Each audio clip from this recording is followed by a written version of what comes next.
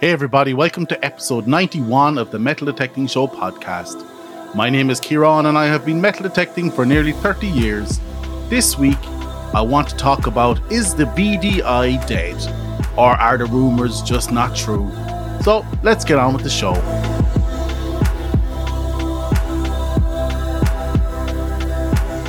Hey everyone, before we start, I want to thank you for listening to the podcast and I hope you enjoy the episode this week. If you want to support the show, there are many options available from the links in the episode notes below. And if you want to interact with me and the show, that information's in there too. But most importantly, if you like this content and would like more, please don't hesitate to tell your friends and don't forget to hit that subscribe button. Hey everybody, welcome to this week's episode. I hope you got out and were super lucky this week.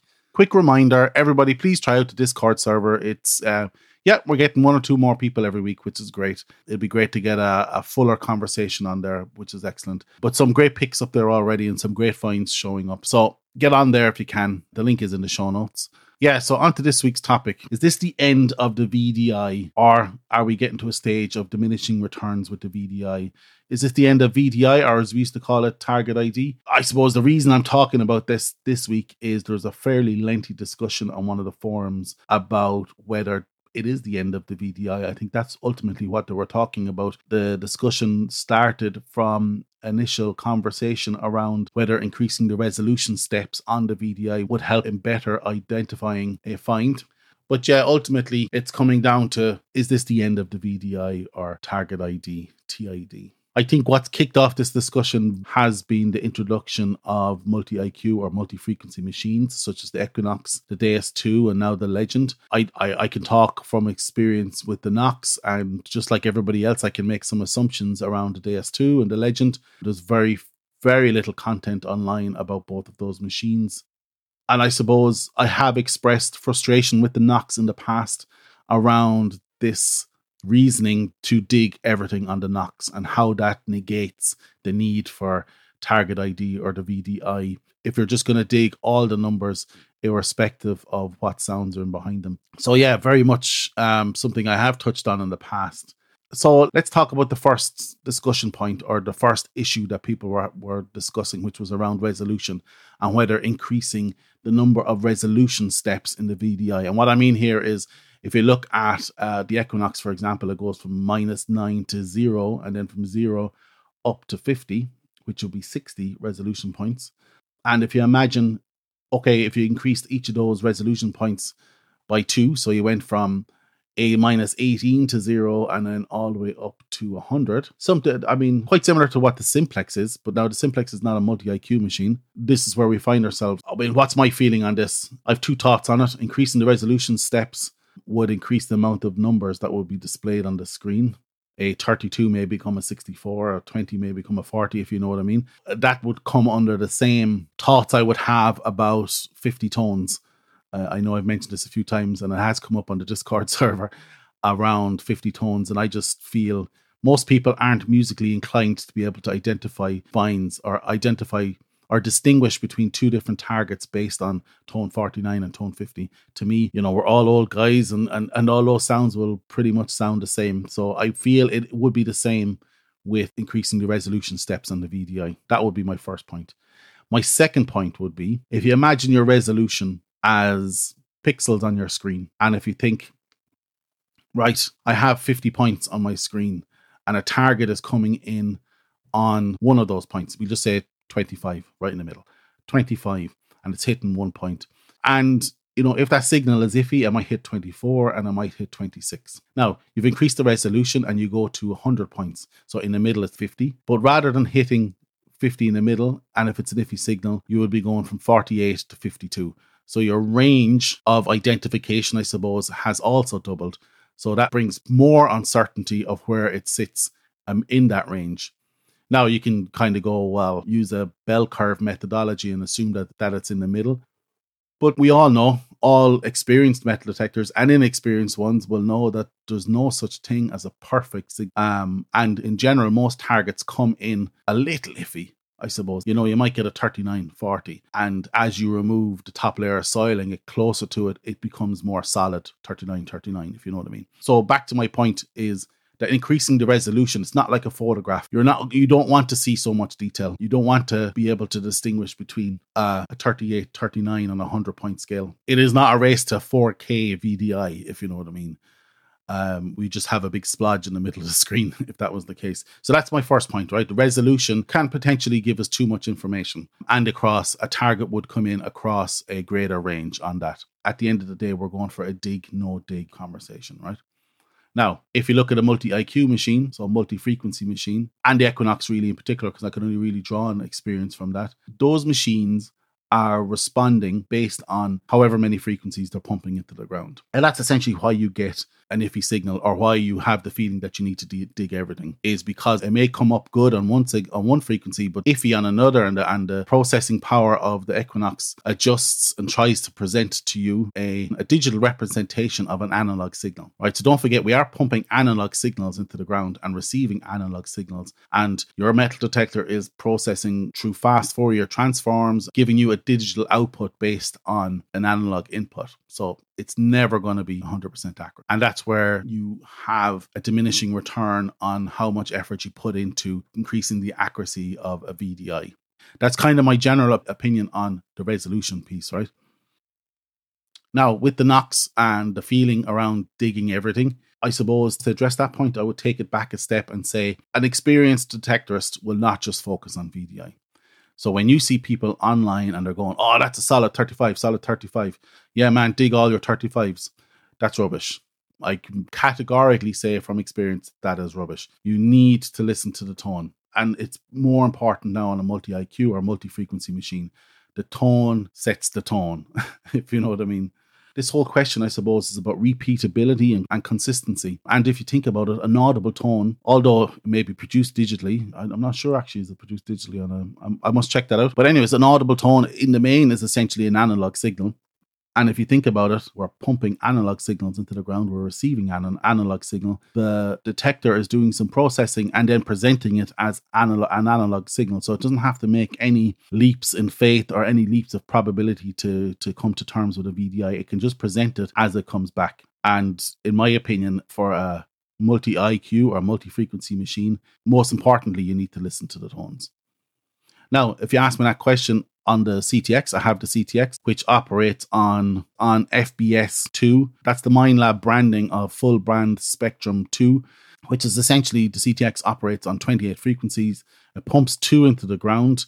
I'm not sure on what increment, but it does start 1 to 48 kilohertz. And I can say, okay, the marketing does say, oh yeah, we're processing 28 frequencies at the one time. In reality, they're processing 28 frequencies in serial processing, while the multi-IQ or the multi-frequency machines are processing 28 frequencies, for example, in parallel. And that's where the CTX struggles in comparison to the Knox, is just purely on response and recovery. Now, back to my original, I'm rambling a little bit here this week, but back onto my original thought on the CTX. The CTX, I did a whole episode about digging 12s on the CTX.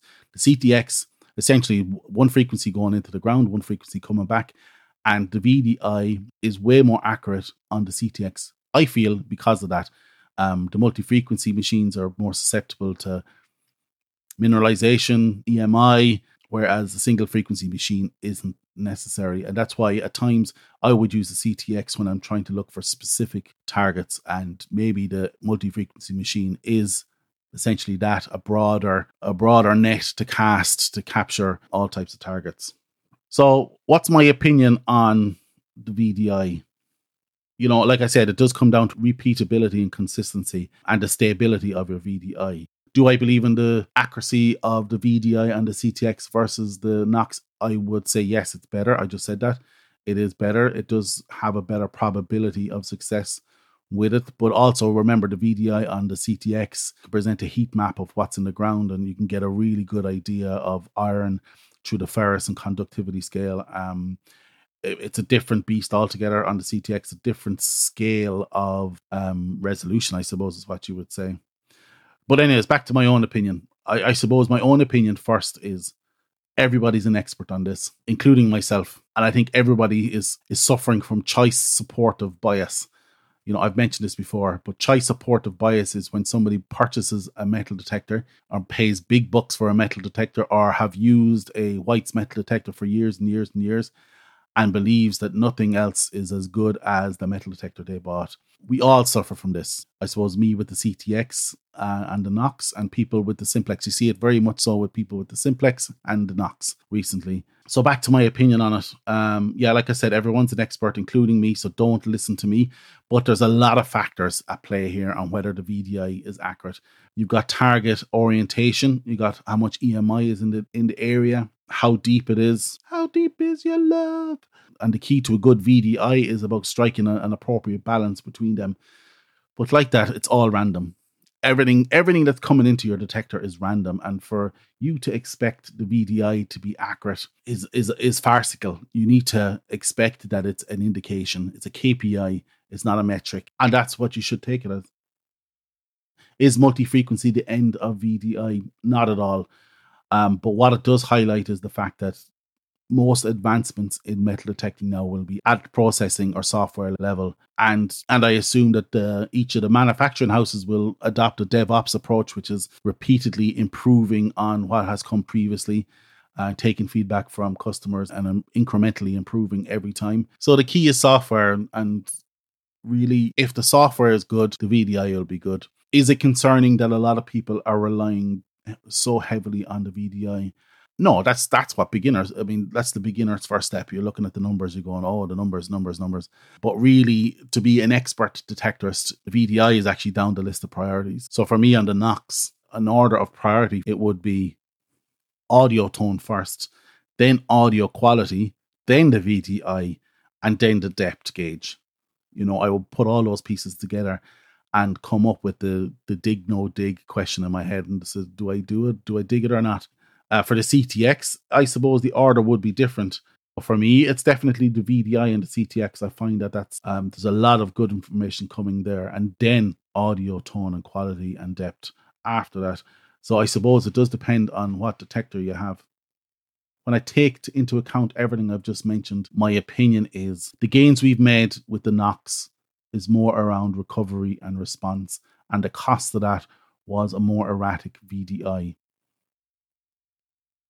While the VDI on the CTX, for example, is more stable. However, I would say the response and recovery on the CTX is not up to scratch or up to the same level as the Knox. So, like I said, the multi-frequency machines and the effect it had on the VDI is about striking a balance and understanding that for you just to focus on the VDI signals is a good first step. However, it's not the full picture. The best step is to listen to the audio tones, especially in a multi-frequency machine. And remember, if you ever see anybody doing air testing on any machine really and saying, oh, silver comes in at 40 or 80 or whatever, you need to remember that's air testing. That's it in its most perfect test scenario.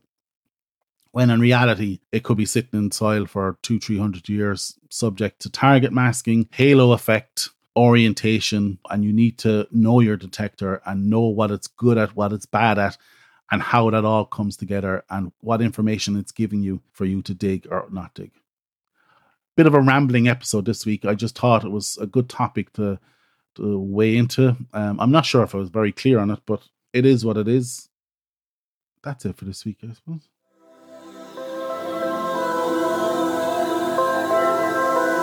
That's it for this week. I hope you liked this episode of the Metal Detecting Show podcast.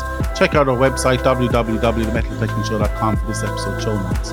Check out our Patreon page if you want to help the podcast stay alive or just want to buy me a coffee.